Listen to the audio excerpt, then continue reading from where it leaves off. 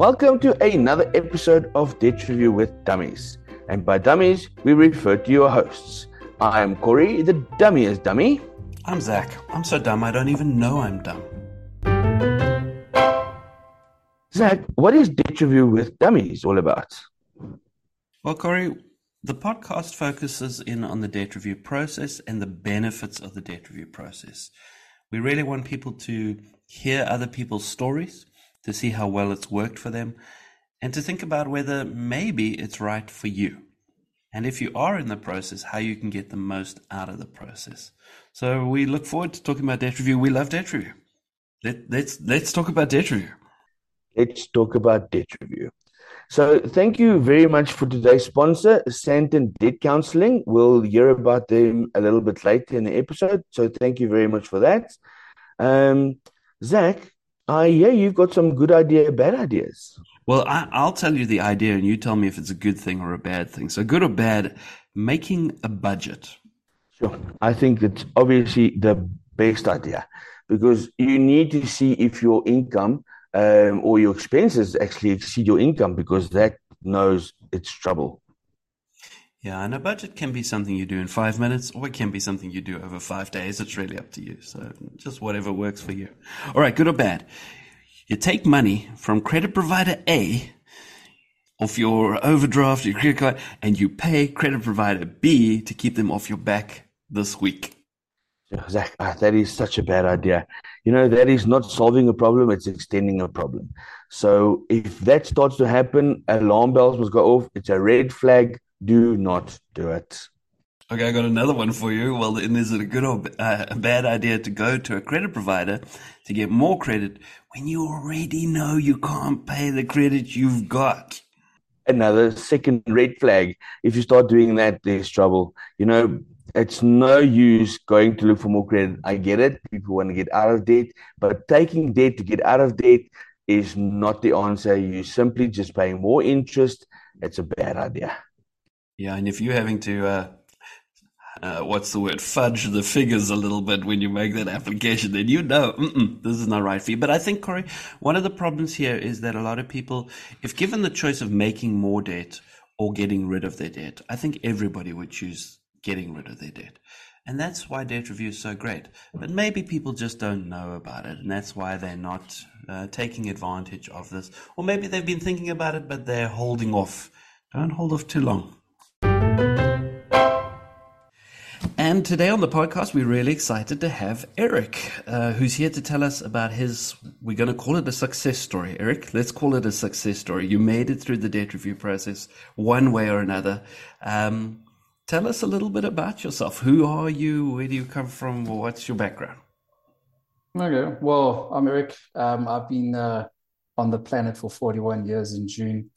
And made lots of mistakes like many other human beings because none of us are perfect and continue to do that. And part of that was, learning in a stage where I grew up, parents didn't have debt and didn't have all of that. And, they said credit card, bad, evil, stay away. And, as a kid, you hear bad, stay away, don't smoke, don't drink, don't do this, don't do that.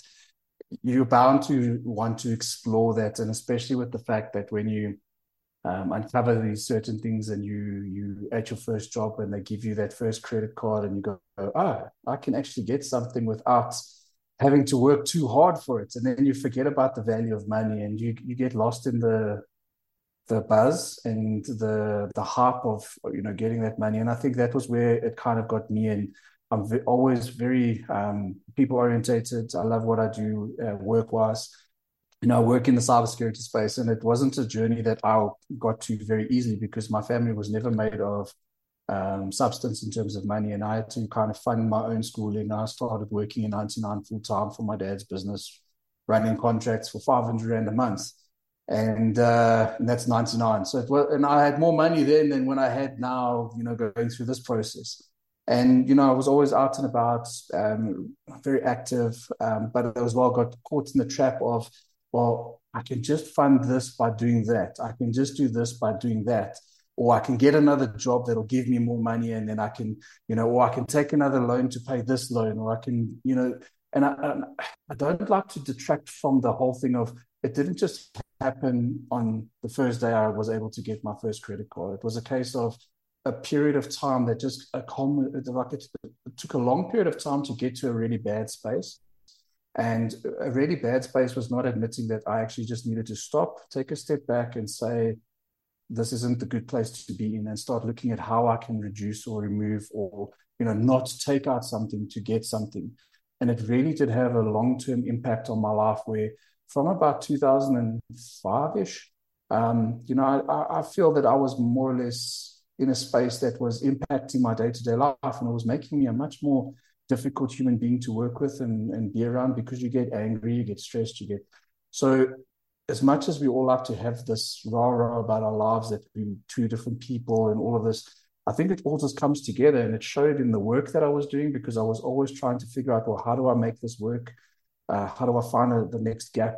And it made me move jobs in certain instances to get more money. It made me take out another loan here just to make sure that I could cover this one, or I'd get a revolving credit loan and pay a couple of months into it, draw it out again, pay in, draw it out again, so that I had that extra couple of $1,000 to kind of, dabble it around. Or then you played the roulette wheel where you kind of, put it on a dartboard, or you put it on a spin wheel, or you put it in a little wheel, for or flip a coin, whichever. And, then you kind of pay who you can, and the ones that are going to give you less issues. And then the next month you kind of help them and pay them. And it just becomes such a spiraling thing. And it happens. And I think this is where the confusion comes in, is nobody has the right answer when it comes to debt. Nobody knows what's going to work for you and what's not. My understanding of it is now, what would work for me is there's 3 sort of lines of credit that you would want in your life. And one of those is a house. The other is a car, because I don't know who of you can afford a $500,000 car these days, but nobody, which is ridiculous, and it makes me sick when I hear those prices, but nevertheless. And then there's also a credit facility of some sort in terms of a credit card. And the reason for that is that, so like Discovery Health is one of the ones that I use, where I can actually gain some sort of benefit back from it by just but actually moving my spend that I would spend on fuel, on food and all of that into there as a lump sum, and not actually use the credit facility, or use that credit facility for that month. But at the end of the month, you pay in the difference, so it goes back to zero. So you're never paying interest on that money, because you've got 55 days interest free, but you're gaining all the benefit of getting all the points back. And those are things that I had the fortunate situation of figuring out once I was in this whole debt process, never mind review. I was living off of discount vouchers from Vitality points, because I was on Diamond, because I would get a voucher for my electricity so that I could top up my electricity, so that I could go and get whatever. And you learn, Pick and Pay, Smart Shopper, and you learn how to maximize those little reward programs to your benefit, but it still doesn't help, because you're borrowing from Peter to pay Paul, and you have to spend money to get those points in the first place. So it's a never-ending cycle. And when I got involved with my ex-wife, I never was really upfront with my situation. I kind of kept it on the down low, because the typical man and of the house, the patriarch, all that lovely nonsense and mumbo jumbo. We can't cry, we can't fall down, we can't be weak, and money is one of those things that you're always told that you're the protector, you need to look after the family. It's all a load of rubble, because if you're not telling your partner what's happening, you're lying to yourself. Never mind them, you're lying to yourself. And money is going to cause a major issue in your relationship. And that's what happened with ours. Is it never deteriorated into doing anything against each other. It was just an always constant battering of heads, because she didn't understand why I was the way I was, and I couldn't understand how she doesn't understand me. And I was still fitting all the bills in the house, where she then said to me, well, why did you pay half the holiday? And she couldn't understand why I couldn't, even though I was like drowning in debt. And this carried on into us getting engaged. Before the engagement, it was kind of manageable, should I say. So it wasn't as bad. But then as soon as we got engaged and we went away on honeymoon, and I had to pay for that, so I took out another loan for that, and it was just to Mozambique. Then it started spiraling out of that control aspect of it. And again, then things like your diet goes out the window, and your physical activity goes out the window. And I like to go to gym. I like to be active. I like to go and ride my bike. I like to go and play ice hockey because I've played ice hockey since the early 90s. As a fun topic. So and the reason why I'm telling the story the way I am is we're not the happiness, the sadness, and the ugliness separately. It all kind of mixes together as one big story, and it's a painting that covers everything. And you can't have the good without the bad. And I think everything had a role to play with everything that's happened in my life. And the debt review process eventually got to a point when I got divorced, and I was now on my own, had to figure it out. And I was managing for a little bit, and then I got involved with a company that was extremely terrible in terms of how they paid, and they promised you the world, and they painted this picture that just was never going to happen, and you only find that out after the fact, and then it's too late to do anything. And it took me a year to find another role to leave from there. And during that process, I actually went to them numerous times saying to them, I'm actually in a position where I can't even pay my rent. And they said, well, sorry to hear your story. That's, you work for us, you get paid what you do. But the goalposts kept changing, and they weren't paying me my commissions for whatever reasons, because it was that, they always changed that goalpost, so they would pay it later. So anyway, I then decided, and being in cybersecurity, that's a bit of a risk to go into any of these judgments, defaults, debt review process, because you become a risk, right? So anyway, in October I think it was 2017 I started reaching out to different companies. Now, I made the worst mistake in my life.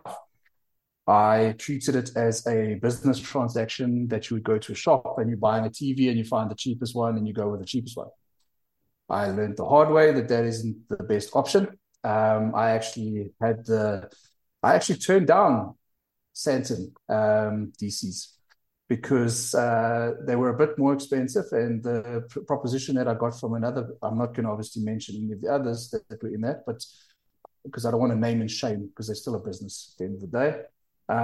But I got a different feel from them at that time, because there was also a different counselor that was there at that time that I really bonded with at that moment.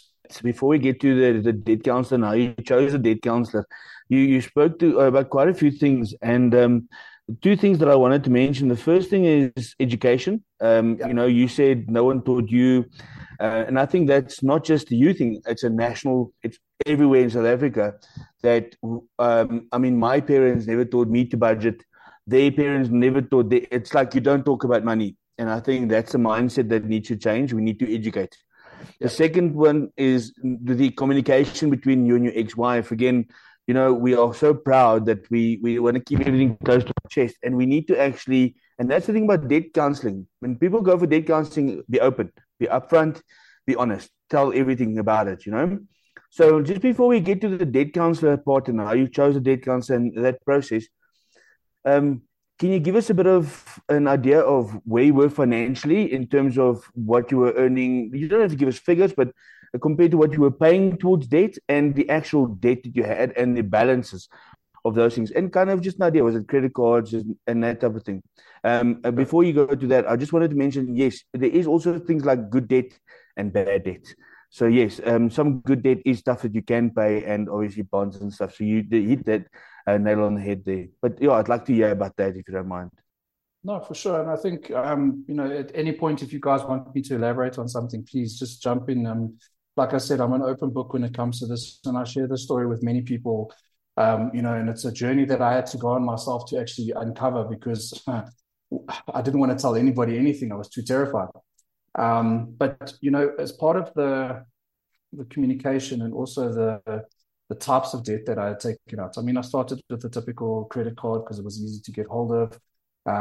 Then it was a case of, you get the revolving credit loan because the bank is saying, oh, but we can give you all of this lovely money, and it starts off with a small amount, and and it was manageable. And at the time, my salary was, I would say I've earned a fair salary, throughout my career for where my skill level was. And I've always educated myself by myself. So some of that time when I took out those that I borrowed was to actually pay for me to further my career, so that I could just get more debt at the end of the day for a while, instead of using that to actually pay it all faster.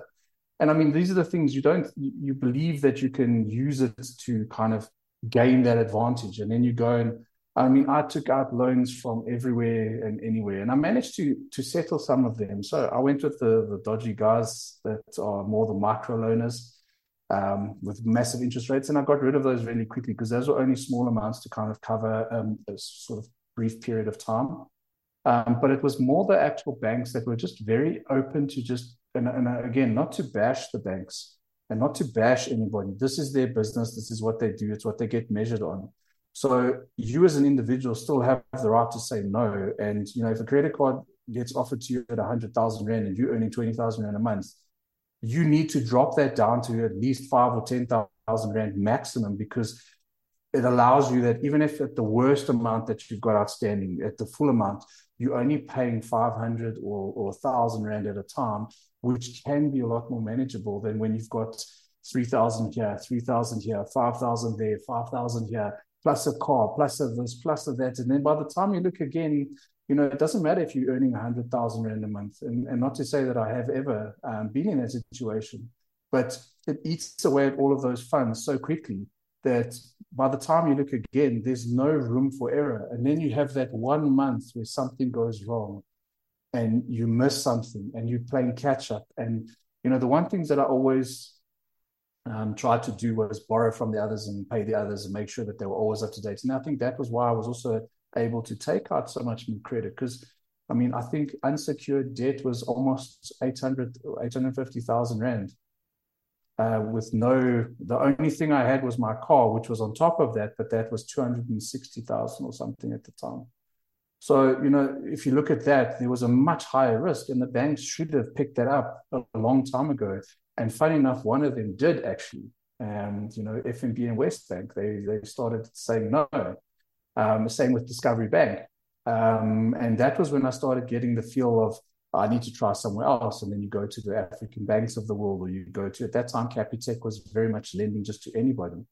And it, you know, I was using the system to try and improve my situation, but I wasn't improving my situation. And it would have been really nice to have somebody turn around and say, Eric, if you go this route, you're going to land up in a situation that's not going to be good for you. And it could potentially lead to, you know, and maybe that's some of the responsibility that maybe the banking and the creditors need to start looking at, is not just making it about like the casino vibe and all the fancy lights and bells and whistles and look at what you can get by just getting debt.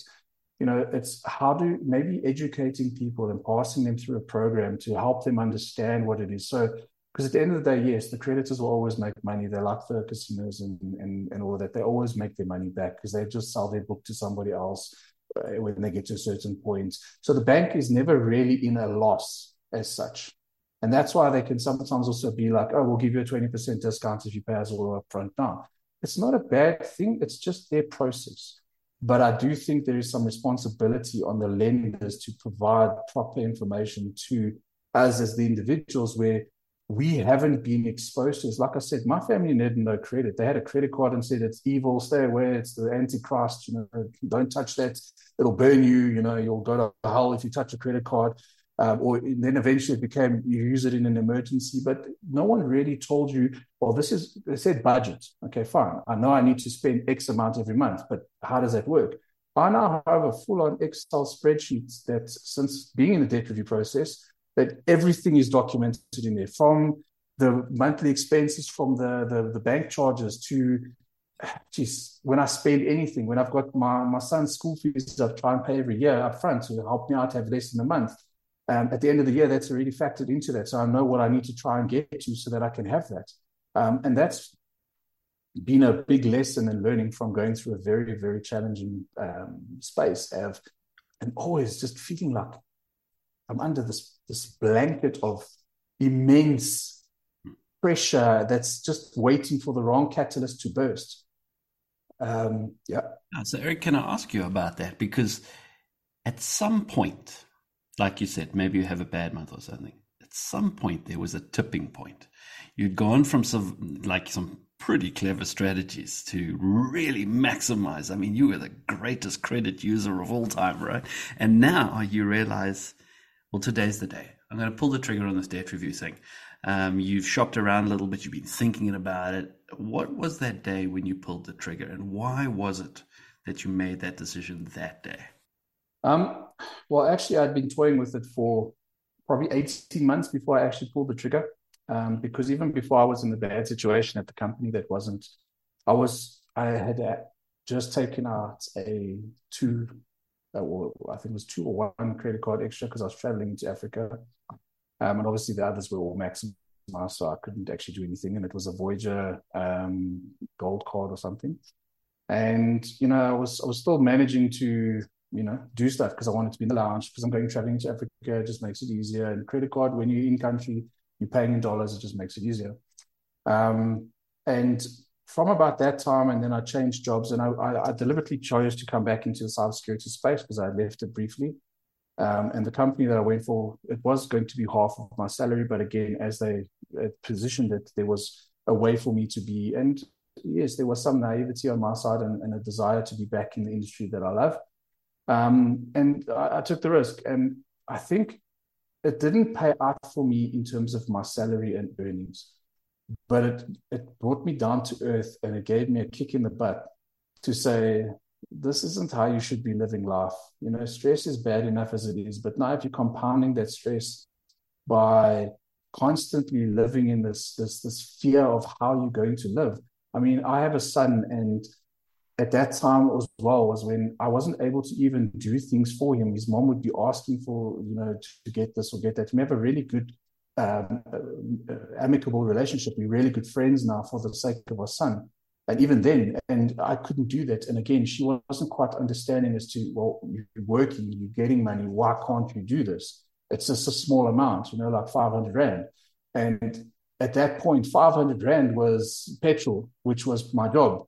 So if I didn't pay for petrol and I paid that, then I didn't have a job. So if I didn't have a job, I didn't have a car, I couldn't pay this. So it was just, and I think that compounded with just the research that I had done. And when I was at another company earlier on, they had bought into another, that was when the debt counseling had started roughly. And I was aware of it, and it's got a very bad stigma around, what it is and all of that.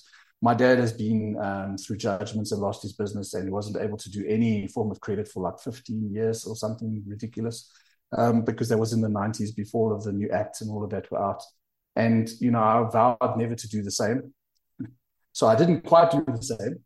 But I was fortunate enough to have legislation that supported me as a person, that I do have rights and I don't have to feel like I'm the worst thing on the planet.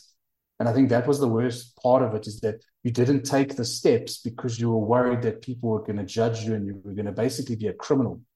And I can honestly say it was hard to make that decision. But the day I did it was the day I said, I can't even pay any of my bills this month because my salary was next to nothing.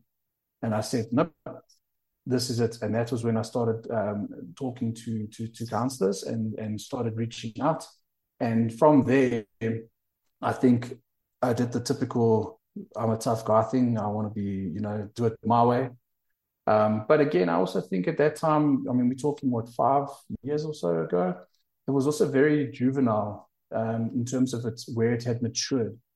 And I do think the maturity of where we're going is definitely changed quite considerably. And that was why during my process, the original people that I decided to go with, they started off extremely well. Almost like when you take out a new contract, you're the best thing since sliced bread.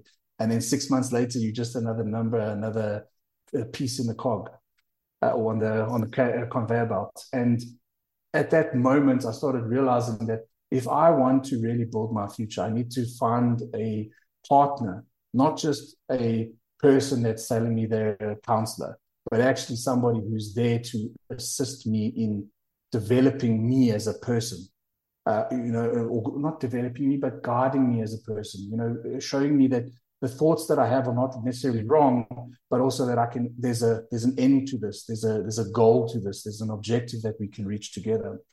And I took the decision quite late, and I had a really interesting, you can ask Nadia, I had a very interesting setup where I had like 20% escalation year on year, and it was all weird. It was a mess. And this was because somebody decided to win my business by making it cheap, rather than telling me this is the best plan that's going to help you in the long run.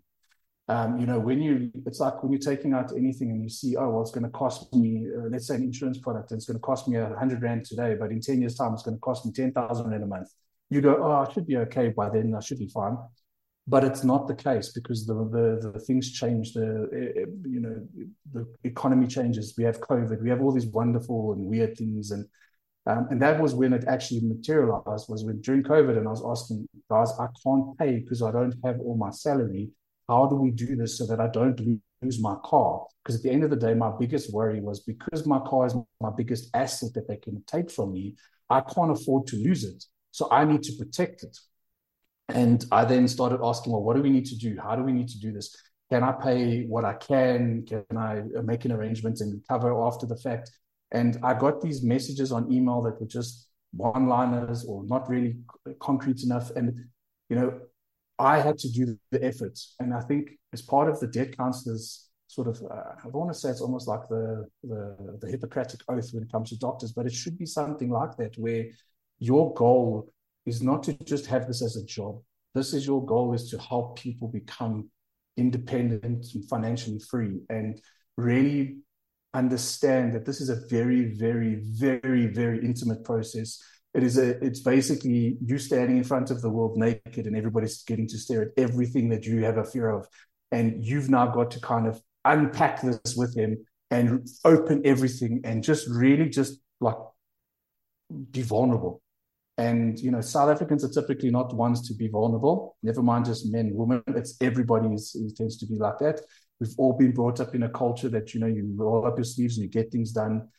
You fight hard, you work hard, everything is you just fight for it, And I think we need to get past that. And it's not about being soft or being weak or being any of that. It's none of that. It's strong to make a choice. It's strong to take a decision. And I think that was where I changed from the one counselor to Sandton DC. And actually, we managed to change the plan where I paid in more to not have that escalation, which helped me plan better. And it allowed me to find a bit more like stability and a bit more patience. And then once we got to the end, I got fortunate. Fortunate, not fortunate.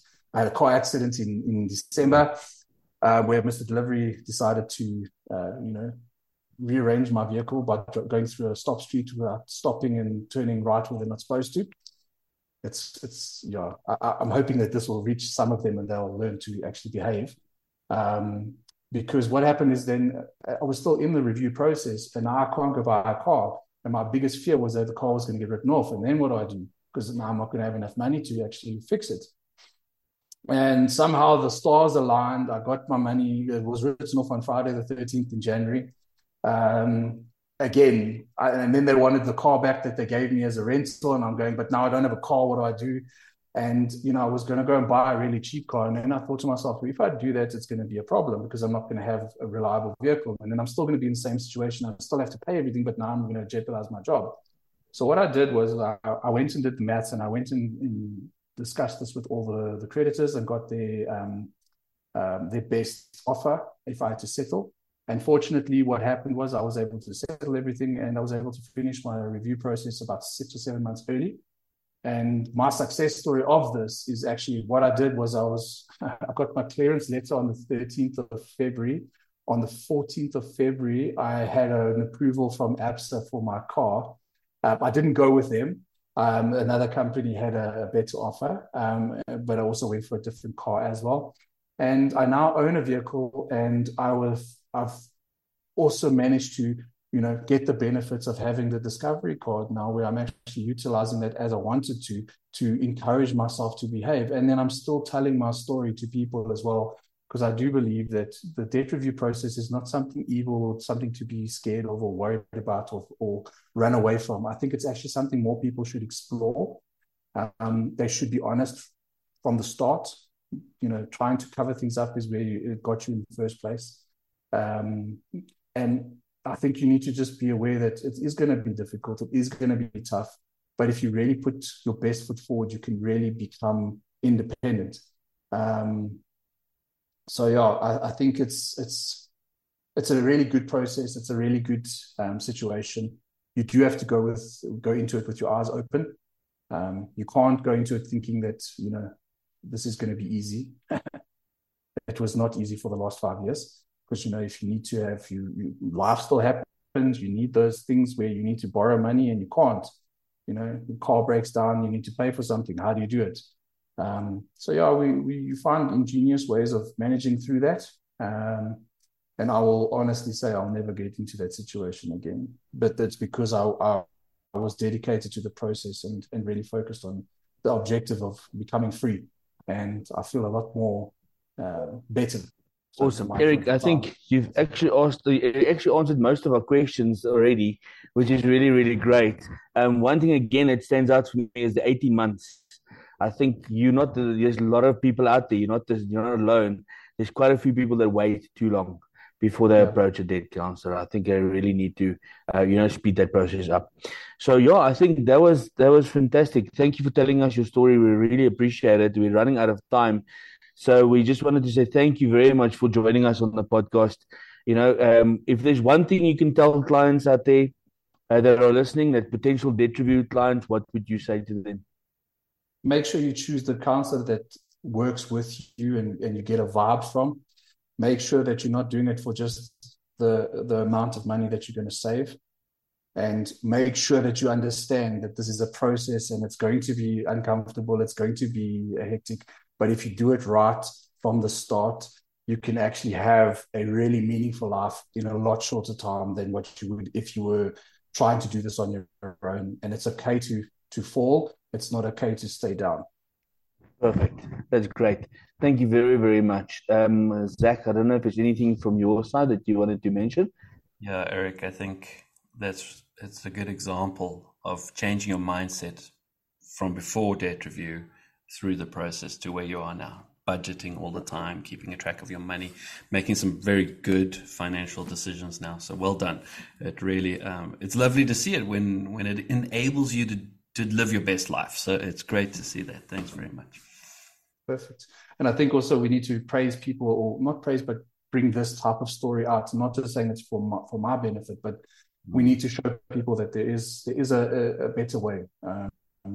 And you just have to ask. And we need more people to talk to. Not just a debt counselor. Stay away from consolidation loans, because that was also one thing that was offered to me.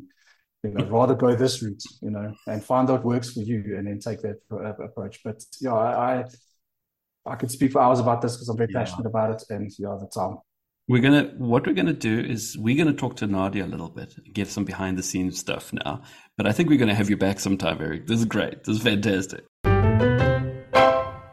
So Zach, how do you feel about communication or openness with debt counselors or banks telling people about the debt review?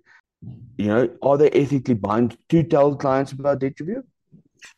Yes, the banks in particular, they're not only ethically, they're legally bound. So when you get one of your scariest letters about your debt that says, we're about to sue you, that 129 letter, in there it says, oh, look, we're about to sue you, but hush, just want to throw this in, you can go for debt review. Talk to a debt counselor quickly. You've got a couple of days. Let's do it. A lot of people, unfortunately, don't see that. There's a variety of reasons. One of the reasons is often that they're sending letters to an old address. You've moved because you think you've been smart. You got away from them, so they can't, send you these things. Or maybe you just set fire to all these letters that come from the bank in the middle of the lounge and laugh gleefully as you just ignore them. But it's a bad idea because you need that information. Just like you need information from your debt counselor. I totally agree. It's really, I think consumers need to read. They need to take the time and know their rights. I think do the research and ask the questions. Yeah. So we've had an interesting interview of what happened with Eric. I mean, Eric, thanks for telling us so much stuff there. But I'm a little curious about some of the stuff we don't know about that was happening behind the scenes. We are very blessed to have Nadia from Santon Debt Counseling with us. Now, if you ever find yourself in a debt counselor's meeting, just look out for the person with the funky hair, because that's most probably Nadia. She's well known also for her work with the CASA, and the CASA stands for the Debt Counselor Association of South Africa. So, Nadia, thank you very much for joining us. It's so lucky to have you on the podcast. Hi, Corey. Yes, I heard Eric's interview and I'm so proud. we've come a long way with him specifically, where it was like he said, he wanted to have full control, but at some point he had to say, okay, I'm going to step back a little bit. I trust my debt counselor now. I can see where her head is at, and we'd like to meet in the middle. So we worked as a team, and I think he learned a lot of things. He certainly asked a lot of questions during date review. His curiosity is unquenchable, absolutely unquenchable. But it was a lot of fun. And just to say, my hair is not pink at the moment. I'm growing it out. It's too high maintenance. Okay, well, you raised an interesting situation there. So you had been with another debt counselor, was happy at first and was being treated like gold, and then eventually kind of found himself in the situation where I think, as Eric mentioned, particularly when COVID hit, things really changed. So there was a need to change things up. You had chatted with him before. Yes. I did an original assessment that was apparently too transparent. So I said to him, okay, the situation we're at now is this is what you can afford. We're going to need every single cent of this and probably do a yearly escalation of, let's say, 5%. And that apparently didn't sound good at that time. Like he said, he was going through a lot of issues where 500 Rand makes the difference. If it's that margin of error that we're working with, we need to be very careful. So he did what he felt was a good choice at that time. And they gave him a lower installment, which suited his pocket at that specific time frame. But to make the proposal solve, they had to apply 20% yearly escalation. And I mean, if we're looking at the economy right now, that seems a little bit steep, So when he approached me again, he was in the situation where he was not satisfied with the request for grace answers that he was receiving from the original debt counseling company. And he wanted more detail. He's a very detail-oriented person and very hands-on as well. So we discussed, and I said, okay, from what I can gather, what WesBank is saying is you are okay. Your car is safe. So he still wanted to transfer. I initially did not want to take this transfer case on because, I mean, we know we're debt counselors. Just taking a transfer case is a lot of legwork. Okay, you have to get the court order, the PDA statements to make sure all the payments went where they were supposed to.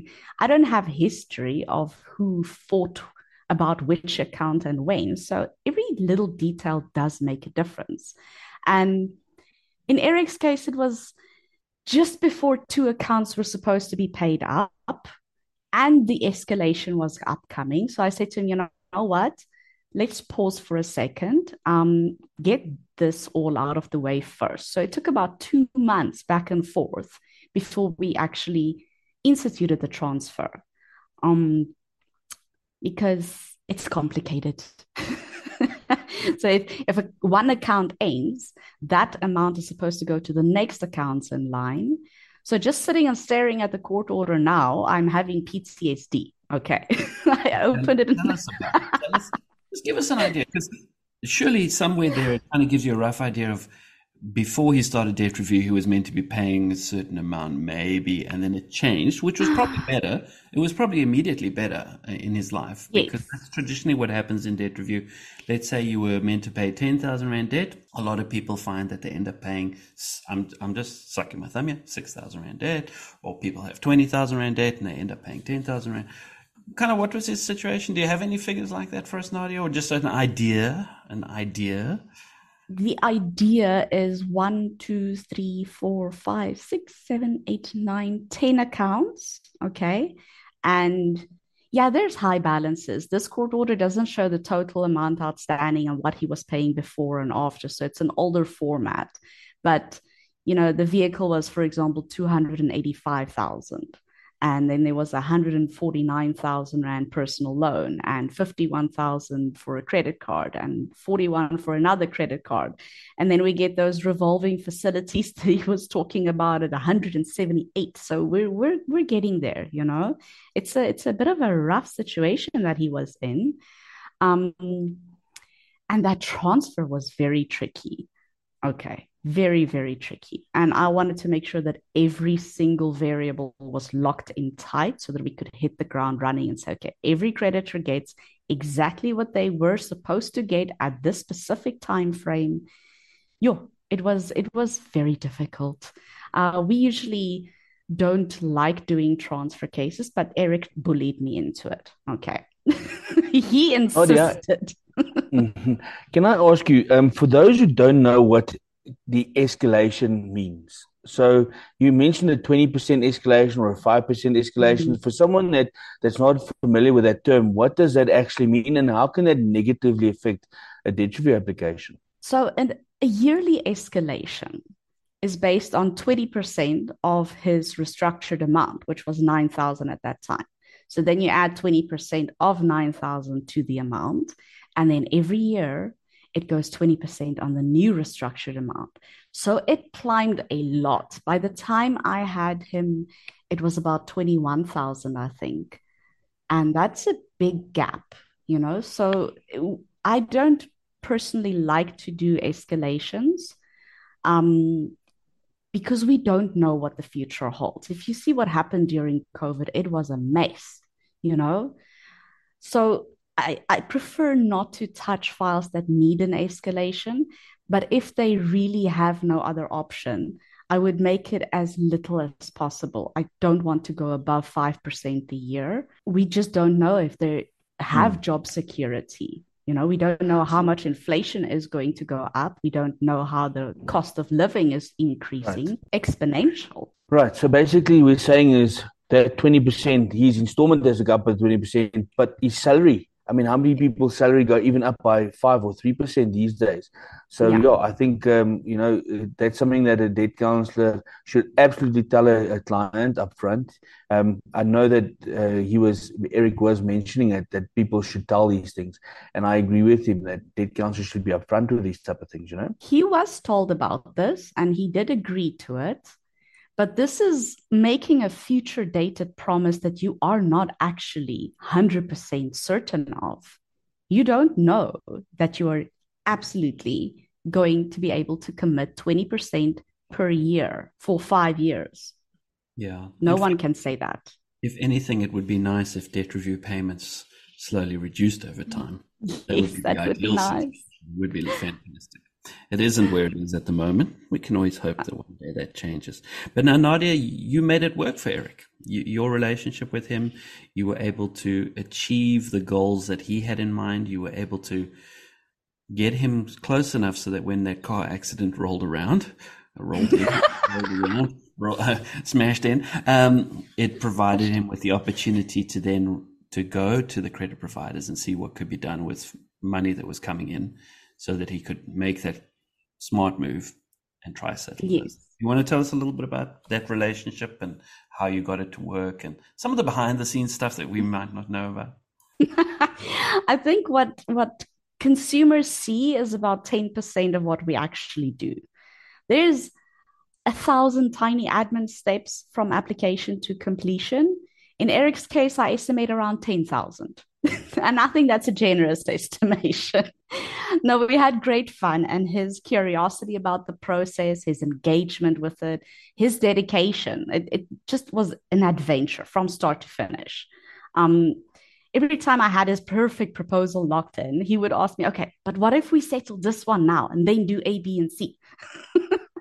So at the end of the day, he had to just sit down and trust my mathematician skills when I said to him, okay, let's not interfere with the plan at this stage.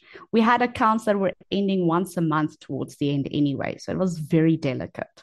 And he did not budget before date review, but we got him so educated that he has the Excel sheet that beats all Excel sheets. Okay. And he was working out the compound interest and the reduction rates and all of the algebra.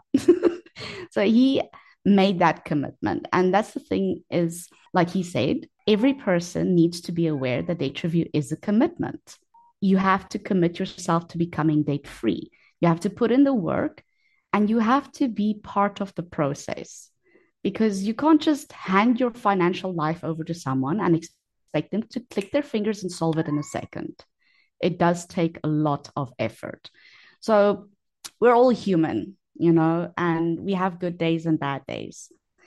So a lot of what goes into being a good date counselor is the ability to listen in a judgment-free zone and morally support your clients too. So I know I'm one of those strong female types, I don't go around crying to everyone about my problems. But even I know there's a point where I need to say, okay, I need to speak to someone. And for the males of this planet, y'all need to just let us in a little bit, please. We want to help you guys, but you are so stubborn sometimes. So Nadia, in terms of a timeline for his from when he started with you until he finished, can you kind of give us an idea of how long it took for him to get out of debt review? Okay, let me check my system quickly. Let's see how many months. It took him 28 months with us. So his court order was granted in 2018 in August, and he got out of date review, like you said, January. So no, 29 months, sorry. The last month he paid directly so that everything got settled. And it was a fun email listening about his adventures in car crashing. I can imagine. And also in terms of helping him with the settling of the debt, did he do it, or did you guys actually direct him or help him with that type of process in terms of getting settlement letters? We have found that it's a lot faster if the client approaches the creditor directly, and they have more negotiation powers when it comes to discounted settlements. So we have a little settlement clearance instruction pack that we send out with a little PDF document and say, okay, contact your creditors directly, step 1, step 2, step 3, CC us on your proof of payment, and we will hound them for the paid letters, and you will also help us hound them for the paid letters. Then they also get a little preview of what it's going to be like, how long it would take after everything is settled, because the minute they pay, they want their clearance. And unfortunately, life is not that brilliant. We have to wait for the stupid admin to get done first. So only after every single paid letter is in do we say, now the timeline starts for the clearance process. And we prepare our clients for that. And their next question is obviously, when can I get date? So I anticipate every question that will be asked in that order. And that's all in the info pack. So it's very well put together. And I think what makes us different is that we empower our clients to such a degree that they can confidently do these things. This Right. Settling directly is one step towards independence. So Right. I don't want to spoon feed them through the entire process. Sometimes a consumer has to jump in and help a little bit on their side as well. So this is how they learn how to do it properly. That's part Well of the done. educational section of date review as well. Definitely. In terms of the timeline from a paid up to issuing Form 19 to getting credit, you mentioned that people always want to know, in your experience, I know you can't say it's going to happen this long. What do you normally tell your client? How long? Yeah, thumb suck it. How long do you think it's going to, I usually say, okay, once the last paid letter is in, we issue the clearance certificate to the credit providers and update your status on the national site that says, hey, this person is cleared. Then we have to go and get that document certified, and we get all the paid letters together. Everything is perfect. We send that clearance off within 5 business days. So we go from the last paid letter, it's 5 business days. Then it gets sent to credit bureaus. Credit bureaus can then take up to 20 business days to complete the process. So it could have been, a month. I did warn Eric, you can't be too hasty, but he was very lucky. I think everyone pushed the buttons at the exact right time and very fast for some reason, because there we go. Clearance has been issued to credit bureaus, and there's the car. I'm very, very happy.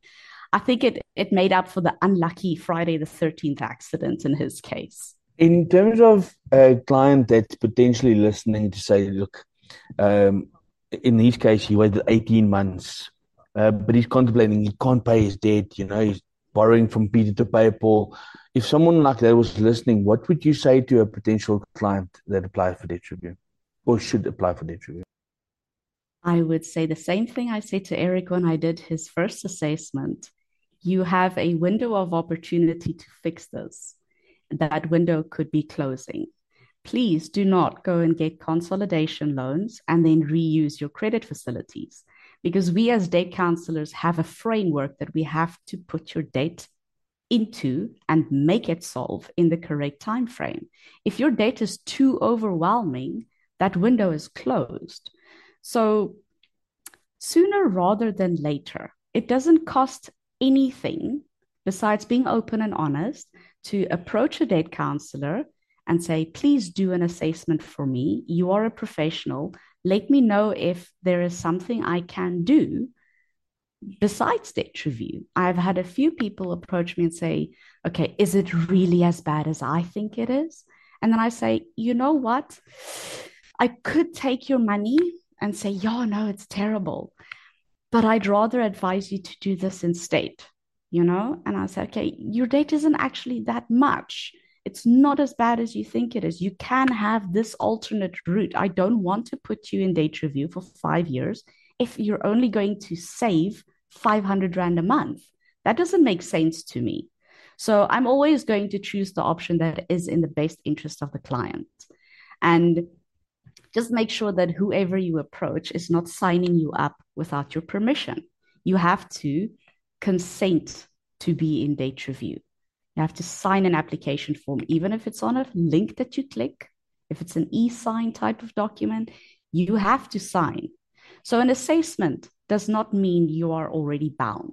It's only when you sign, and you must only sign if it is really necessary, if your debt counselor has been very transparent and planned a safe route for you to get to the goal of being debt-free. Yeah. Now, Nadia, I mean, you sound like a wonderful debt counselor.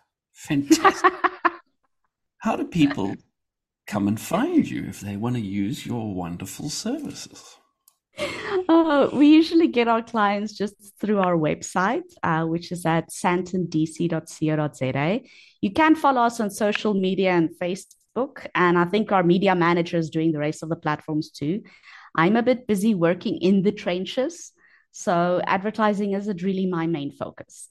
Our clients like to do their research, read the articles on our site, see what debt review is, how it works, then go and verify and see Hello Peter reviews to make sure we are legitimate. And that's a very important step. There's also a search tool on the DICASA website itself to verify if a debt counselor does belong to the association. It's not a requirement to belong to any association, but it does bring some peace of mind to consumers. And DICASA works both ways to support debt counselors and consumers alike. So we do have a phone number. You won't reach me on it. I'm the math lady. Besides, I'm way too pleasant on the phone and they know actual work gets done.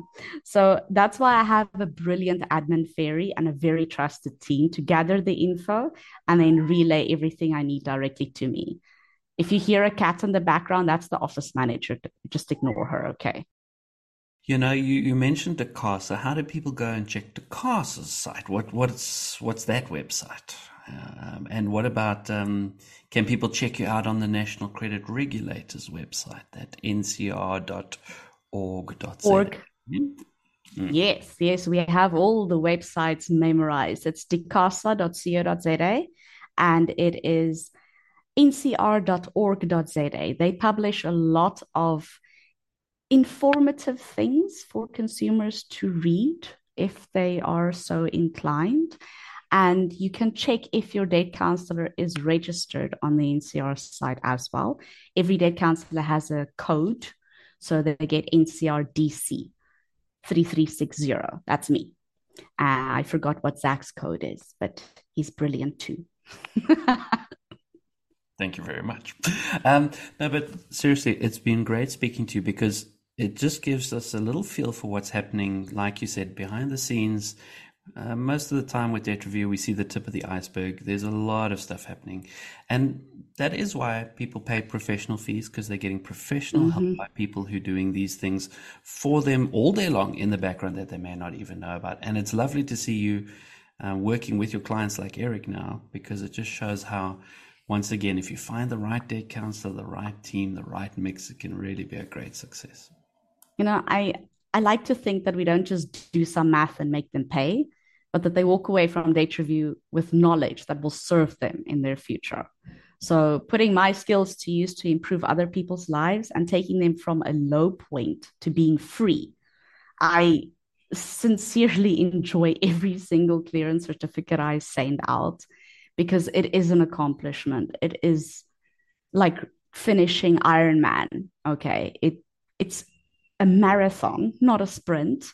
We pace ourselves. We have to say, okay, calm down. I have to be their cheerleader sometimes. And we reach the high points and the lows, and we share it all together. And I'll admit, I've shed a few tears every now and then when I'm like, oh, I'm so proud. I'm so proud to send this person back out into the world and get the economy back up and running. I know it sounds so boring, all this financial talk. But I'm hoping that we prepare them well enough so that they can navigate in their future, and that's we need education and we need empowerment. Yes, we've hit it on the head, and that's exactly the idea behind the podcast. We want to educate people, and we would love to have you on another episode of Debt Review with Dummies if you'd allow us.